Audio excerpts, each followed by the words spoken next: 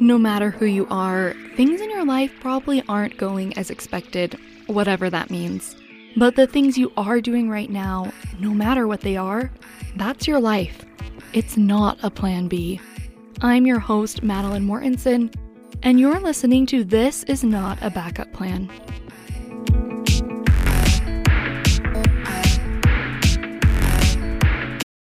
Your brain needs support, and new Ollie Brainy Chews are a delightful way to take care of your cognitive health. Made with scientifically backed ingredients like Thai ginger, L-theanine, and caffeine, Brainy Chews support healthy brain function and help you find your focus, stay chill, or get energized. Be kind to your mind and get these nootropic chews at ollie.com. That's OLLY.com. These statements have not been evaluated by the Food and Drug Administration. This product is not intended to diagnose, treat, cure, or prevent any disease.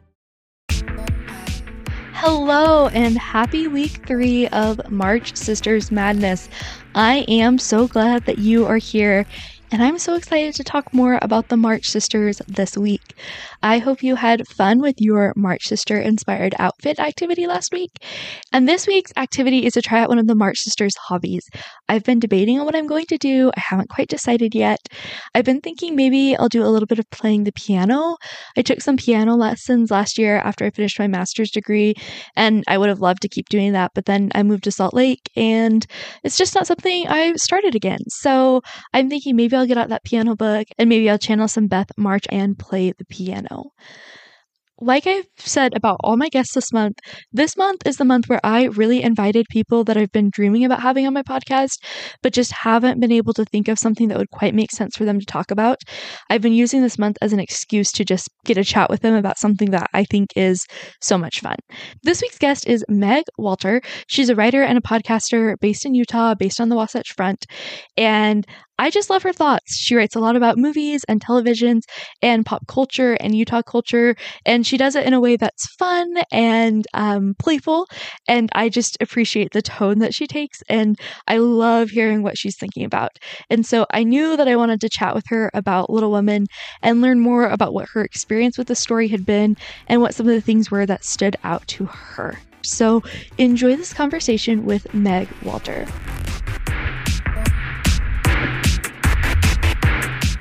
Thank you so much for joining me, Meg. Will you just take a minute to introduce yourself? Hi, yeah, thanks so much for having me. I am Meg Walter. I am the co-host of way too many podcasts. I do Strangerville, a storytelling podcast with Eli McCann, and then he and I also host Hive, which is a podcast that we truly have no business doing, all about movies and TV. And then I also have 2 other co-hosts, Emily King, who talks about The Real Housewives with me, and Irene Stone, who talks about local restaurants and food with me. And we sometimes talk about The Bachelor when we're in a goofy mood. I am also a writer at Deseret News and an editor, and that's pretty much everything relevant to this podcast, I would assume. I think so. And I have to say, I especially enjoy your podcast. So I have a plug for that. I like the Hive Mind stuff, and I really look forward to Strangerville each week whenever it comes out. I look forward to it. Thank you so much. So today we're talking about Little Women because in March, not really related to my podcast theme, but in March, because it's my podcast and I can do what I want, I'm doing 4 episodes related to Little Women. And so I thought of you because when I was moving from Logan to Salt Lake this summer, I listened to all of the Strangerville back catalog, and then I listened, not all of it, but a lot of it. And then I listened to old Hive Mind episodes, and I was so excited to listen to when you talked about Little Women, and I just really enjoyed that. And so I wanted to talk with you today about different movie adaptations of Little Women, some of your favorite things, some of your different experiences with them. So before we get into that, will you just tell me what your first introduction to the story of Little Women was, if you remember? I do remember. So I was probably 2nd or 3rd grade, and my mom took me to see it with all of her sisters and her mom. So it was a very special outing for me because I got to be one of the ladies, one of the grown-ups, and go see a movie that wasn't animated, which was a big deal for me, a grown-up move. And we went to the Sierra Theater. which is a theater in Orem. True heads know. Anyone who grew up in Provo, that's like where you went to go see all the new Disney releases and stuff. It was like the hopping place. So we go and we see Little Women. And I remember being a little concerned that I might get bored because it seemed old timey and they were talking like adults and it was maybe going to be a little too old for me, but I loved it so much. I had the best time watching Little Women with my mom and her sisters and her mom. I've not been to a movie at that theater, but I've been to a play there. And I feel like that would just really add to the experience. It's like such a cool place. It is cool. It has gone through a lot of different iterations. It used to just be one screen.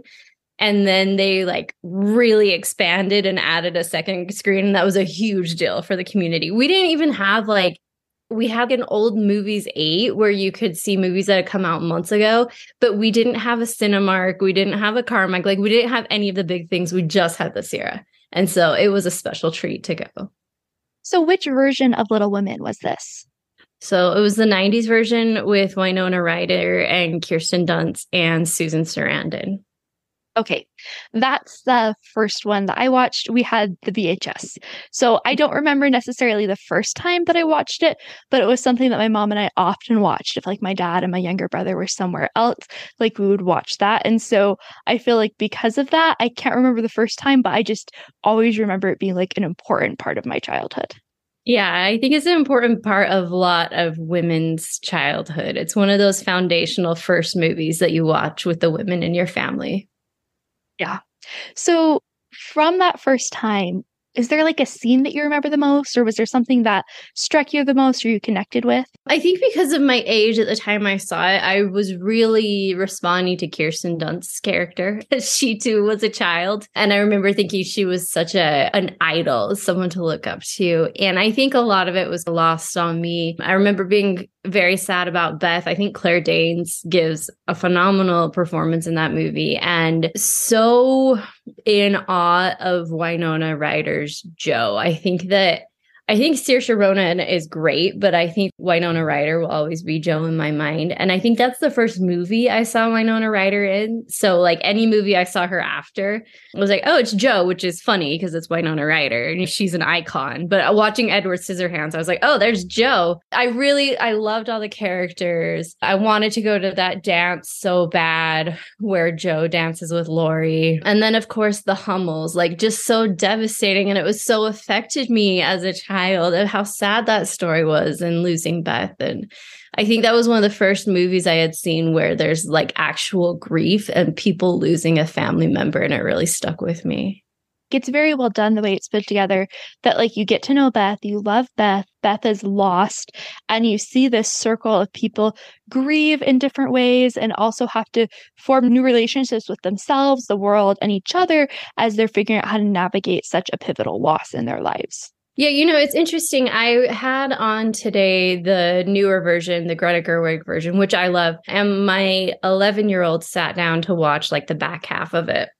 And she said, I like how they didn't make it too sad when Beth died. She meant that as a positive, but I think it's a less effective death in that version of the movie because of the way she messed with the chronology. I think that in the first one, you become so attached to Beth, the character, because you've gotten to know all of Beth, the character, before she dies.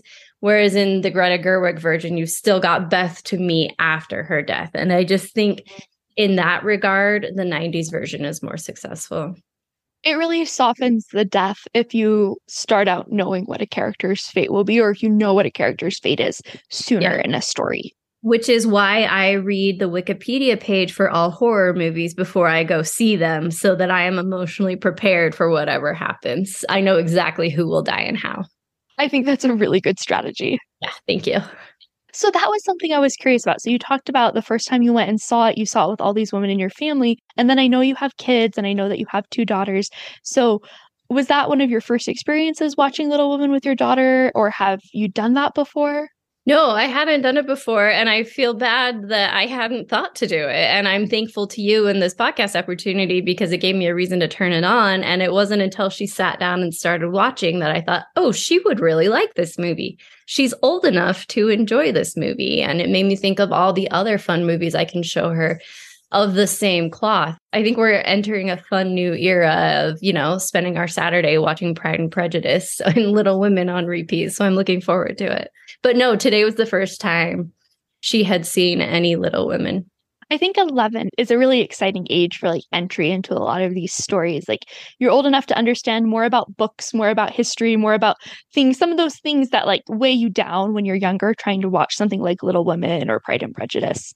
Yeah. And she wants to be an adult. She's hit that age where when the cousins come over, she'll stay upstairs with the aunts and uncles and chat. So I think you're right. I think it's the prime age to start introducing her to some of those stories. Did she have any other thoughts? I'd be so curious. Like you can't go back and watch Little Women for the first time. So I always love hearing what people say when they watch it for the first time. I think that she really loved Jo. She is very into making movies and writing scripts right now. So Jo writing these scripts for her sisters to perform felt like something very cool and novel to her. She was fascinated with the part of her writing a novel. I would say that was probably the biggest thing. And then it was a lot of who's that? Why is she doing that? Yes. Watching a movie with an 11-year-old still requires quite a bit of patience, but I was glad she was engaged and paying attention to it. As you say that with like her writing scripts for like the movies that she's making, I think that's something so interesting with Little Women. Like my understanding is Louisa May Alcott didn't really think that this was going to be relatable to very many people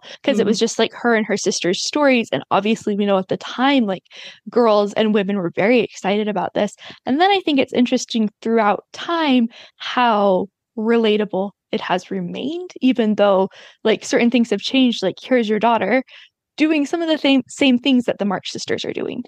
It was probably pretty exciting at the time for young women to have this female author to connect with and see themselves in, and the stories she wrote to connect with and see themselves in. And now it's an embarrassment of riches. But I think it's a real testament to her how well it has stood the test of time. You mentioned the 2019 version, which I like loved going and seeing, and it was the last thing I saw in theaters before the pandemic happened. So when the pandemic started, like it was this moment of normalcy that I thought back to, and I'm like, I didn't even realize like how special it was that I went and saw that over Christmas break with other people. Like the theater was very full because it was Christmas break. What were your thoughts when you first saw the 2019 version? What was your experience watching it? What were some of the things that stood out to you? I loved it. I saw it with my husband, who was so confused. He was so confused. And I think that I loved it so much because I had the foundation of the 90s one. And I have something really embarrassing to admit, which is I have never read the book because I can read a book and then go see the movie and it's fine. But if I see a movie before I read the book, I can't do it because all I'm seeing is the movie and I'm just seeing those characters in my head and I can't do it in that order. So I've never read the book, but I did have the 90s version as a foundation. And so the chronology didn't bother me. The way she messed with that, I shuffled the deck a little bit, was totally fine for me. He was very confused. And I know a lot of people were very confused. I've heard that from a lot of people too, that the chronology was really hard. I think that if we're giving notes, Greta, I think that way be like, you lost some people there. I don't think Laura Dern was very convincing as Marmee, nor was Bob Odenkirk as the dad. I think that Emma Watson is so beautiful and so lovely and such a terrible actor. Like, just, we need to stop putting her in things. Let's just pay her to be lovely. Like, she doesn't need to work, guys. Stop putting her through this. Stop putting all of us through this. But I think everything else about that is so good. And even before I watched it today, I was like, what am I going to think of this Timothée Chalamet performance? Because Timothée Chalamet is kind of like a freaky little dude, you know, like he's very squishy. He's hard to pin down. He can be like weird in movies, but he's so good in this. He's so good as Laurie. I think Saoirse Ronan's a revelation. And I think Florence Pugh's the best part. She really added a dimension to Amy that allowed a lot more women to see themselves in that character as previously had, and made Amy much more sympathetic and nuanced and interesting. So I think it's Flo's movie, honestly. I think a huge reason why Amy is so redeemed in the 2019 one, and I don't think this is an original take at all, but I think casting one actress as Amy is part of what redeemed her, because it's really hard to connect with Amy in the same way you connect with other sisters when she changes to be a whole new person, literally a whole new person halfway through the movie. I think that is a challenge in connecting with Amy the way you connect with the other sisters. Yeah, and it's weird because you're like, why is this adult woman in school with all these children? You know, there are some things you have to look past, but I agree. I think it makes her a much more three-dimensional character. And I have read the book. It's been a while. I like the book. I think something about adaptations of Little Women is they take on a flavor of the time. Does that make sense? Like Little Women was taking those women very seriously for the time. I think there were things that were revolutionary about it. It's an 1800s novel. So you read it and you're like, oh, this isn't what I'm familiar with. But when you watch the one from the 90s, when you watch the one from 2019, they take on elements of the time that they're made in. And so I really like that about modern adaptations, different ways that I connect with this story. Amy's not that much younger than the other sisters. The other sisters, I can't remember what the ages are. The other sisters are a little bit closer to age, but Amy's not that much younger. She's a lot closer to age into them than a lot of the movie adaptations would lead you to believe. Interesting. That's interesting. Yeah. I think that Greta too took a lot of creative liberties that I like and I appreciate. I think adding the editor is really fun. And I think the way she plays that ending is really interesting. Yeah, that's interesting to know about the book. I should probably eventually read it, but I'm happy to have seen the adaptations. I would say listen to it. It's kind of I think it's a better audiobook experience. Sure. I will say, so I love the editor and I think the ending is so clever. And I think one of the things that I love the most about the 2019 version is in the 90s version, there's very much a love story between Jo and the professor.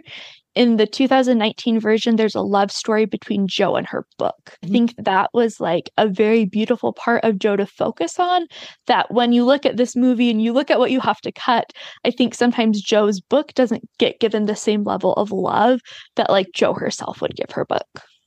I think that's interesting. Yeah, I would also add that I don't know. I think that the intention was for the ending to be pretty ambiguous, but because we see so little of the professor, I think it was very much this didn't actually happen. You know, I wish it had been even just a little more ambiguous. I wish we had become just a tad more attached to the professor in a way that we're really rooting for them to get together and then examining why we're rooting for them to get together. I think she does that to some extent. I think she could have pushed it a little more. I think that's a really good point because I think, yes, I come away in the 2019 version feeling a little bit more maybe it didn't happen is what I lean a little bit more towards. And I read some things online about people that are furious about that. And I'm I don't care that you're angry because I love this reimagining of an ending of trying to have it both ways. I think was really clever to attempt. Are you even making anything worthwhile if a group of people aren't very angry about it? Exactly. I think, too, with what you're saying about being Flo's movie, I think that the focus on money that Greta Gerwig did and the speeches around money and the speeches about making your own way in the world were very powerful and just such an interesting way to examine this story. And I think that contributes to Amy's redemption. Yeah, I think so, too. And I think it also makes Meg's the, who cares about Meg? But I feel like the money aspect in this makes her the tiniest bit redemptive and likable and relatable, I think is the word I'm looking for. Yeah, because without the money aspect, what even is her character? I think so. Have you watched, this came out 2017, 2018. Did you watch the 3-hour masterpiece, Little Women? No. Okay. I was preparing for this podcast and I texted all my friends today and I was like, who do you identify? You know, which sister are you? We all want to be Jo, but how many of us are actually Jo, right? My friend found this quiz from PBS and all of the images are from this adaptation of Little Women that I have not seen. And I became very angry that this version exists and I have not seen it. Have you seen it? It's amazing. Okay. Oh yeah, it's amazing. Have you been to the Utah Theater in Logan? No, sorry. It's okay. No, it's okay. It's just very cute. It's very cute. It's on the little teeny tiny historic Center Street in Logan. They have a few like old theaters that they've restored. Very pretty, very cute. PBS did a screening before it played on the internet or the television, but before the television premiere, they did a screening of the first episode. So my friend and I went, so we watched the first episode. It was beautiful. It was stunning. It ends very suddenly, right? Because it's like part of a 3-piece arc, and then I had to wait to watch the other two. It is beautifully done. It's been a while since I've seen it. I think what is so amazing about having 3 hours is you develop each of the sisters in ways that you do not develop them in a movie that's like around 2 hours. Beth got developed, I think, some of the fullest that I've ever seen Beth. Like there was time to spend in the house at the Lawrences in Beth's world. And so I think like Winona Ryder's Jo is probably one of my favorites. And then Beth in the 3-hour version just has a richer world than I've seen in the other ones. And then Amy, of course, in the 2019 one. But for something to do with a daughter, like 3 hours on a Saturday, it's wonderful. Yeah, I would really love to check that out. It's interesting you mentioned Beth and not getting much of her world, because I've always felt bad for Beth, not just because she dies, but because she plays as just like the martyr and only the martyr. And I've always wanted to know more about her. And did she have moments where she was angry? And was she funny? And like, what did she like to eat? You know, I feel like all we get is her sad story. And I think it's great that there's an adaptation out there that gives her a little more room to breathe. I'm going to check that out. I think you'll really enjoy it. It's very fun. I just felt like we were like living in this like wonderful moment for me as someone who's obsessed with Little Women. Like we had the PBS version, which was so wonderful. Then there was the one that was set. Did you watch the like modern Little Women that I'm like 95% sure was filmed in Utah based on like who the people in it were? I've only heard it referenced. Was it like the Mormon Little Women? I don't know if it was not clearly Mormon, but it came out 2018. The dad, Coach Bolton from High School Musical is the dad, is okay. Mr. March, which is interesting. Is it bad? It's bad. Yeah, it's okay. bad. And I say this as someone who loves Little Women. It's so bad. I took my friend to see it. I apologize. My sister wanted to watch it, so we were watching it because she really wanted to watch it. My brothers were there, and they're like, "What's wrong with this movie?" And I'm like, "No, this is not Little Women. This is not." Oh. Yeah, it was fine.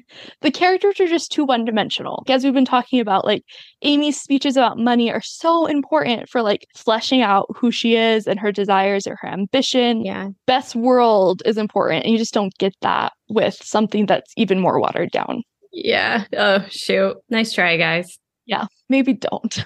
Yeah, maybe next time think again. Think twice. Yeah. How did your daughter feel? And maybe she didn't watch enough of it to be attached. How did your daughter feel about Laurie and Amy ending up together? She came in too late to understand that dynamic. She did see Laurie propose to Jo. She hadn't watched any of their friendship or relationship to understand why it was so devastating for her to turn him down. So she didn't really respond to that in any way. That makes sense. How did you feel about that when you were watching the movie for the first time? Do you remember? So sad. Even when he's with Amy, I'm like, are you sure? Are you sure? I still feel weird about it. I want him to be happy. And I think Amy deserves the world. And I just am like, are you guys sure? You want to think about it? How did you respond to it? So this is the thing. I don't remember how I felt when Beth died. And I don't remember how I felt about that because I don't remember watching it for the first time. I have always lived in a world where Beth dies and where Amy and Laurie get together. So I don't remember what my first impression of it was. As I've gotten older and I think about the different reasons why people get married, it makes more and more sense to me. Does that make sense? Like, I think Laurie had a strong desire to be a March sister. Like, I think, like, you watch him, like, walk into the home for the first time. Like, this is something he'd never experienced. And so I think when Laurie thought about home and where he'd want to be for the rest of his life, like, it was in the March household in one way or another. And Amy wanted stability. And so in so many ways that like makes sense for me, but it is so sad to see them be so close together. When my sister listened to the book for the first time a few years ago, so probably when she was like a young teenager, 12 or 13, I texted her and I was like, what was your favorite part? And she texted me back and said, it was going to be when Jo and Laurie got married. Oh, was her reaction. Like, that was going to be my favorite part of the book. She was very upset about it. I mean, it's still, we've still got wounds from it. Yeah. Which sister are you? I feel very strongly that I'm a Joe, which I like feel a little bit silly saying because everyone says that, but like I'm a writer. I feel like my path has looked very different than my friends' paths have looked. And I've just always felt like that Joe urge to be in the world and to feel the world. Yeah. What about you? I never know. I'm not Beth. Beth is way too nice. I'm not Meg. I think Meg is too nurturing. I am either an Amy or Joe. I do get really upset when people give me negative feedback on the things I write. So I might be Joe in that regard. But I think I'm also a bit pragmatic, more pragmatic, which I think is part Amy. Maybe I'm a little bit of both. And maybe you can be too. I think so. I have thought that because of like my upbringing and like just my cultural experience that I present in the world a lot more like a Meg. I'm an oldest sister. And so I feel like that need to like nurture people and take care of things and make sure things are fine. But in my heart, like Joe's ambition is what I really resonate with. I didn't know you were a writer. That's cool. Yeah, thank you. What are you writing right now? Lots of Q&As about behavior that you should not do. I just finished one about anti-Semitism. Wow. Light. Yeah. So fun. That's been my assignment at work a lot lately. Okay. The funnest thing that I wrote was I work at the University of Utah, so everything I do is related to the University of Utah.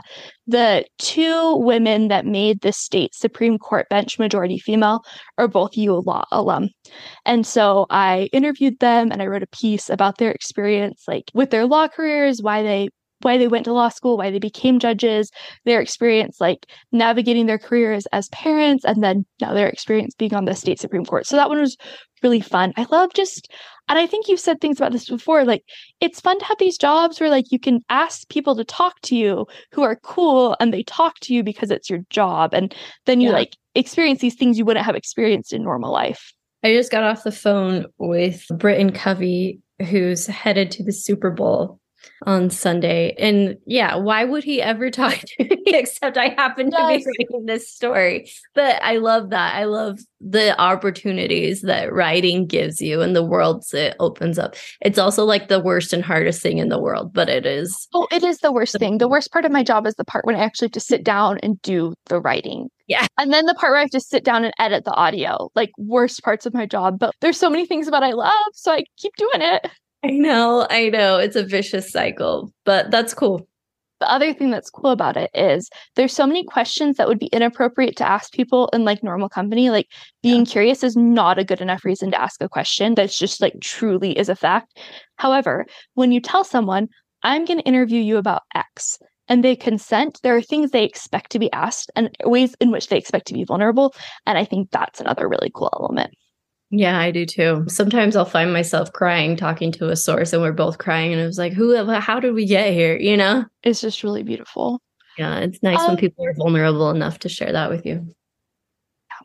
What stands out with you from Little Women the most? Is there a scene or a moment that you think about the most or that you find like the most poignant or the most relatable? I mean, it changes every time I watch it, but today when I watched it, my biggest takeaway was how content they all were to be with each other and just be a family unit. They didn't need much else beyond each other. And I think that's what a loving home looks like, is you're just happy to be together. And they do such a good job of creating this cozy world. And I think the way that Greta used lighting in her version is so interesting, with the before and after lighting and ending in like kind of a neutral light. But I think that the coziness really lends to like this insular, tight, happy atmosphere that you want to be a part of. And I think we all have those moments with our family when we are just completely ourselves and completely happy and know what love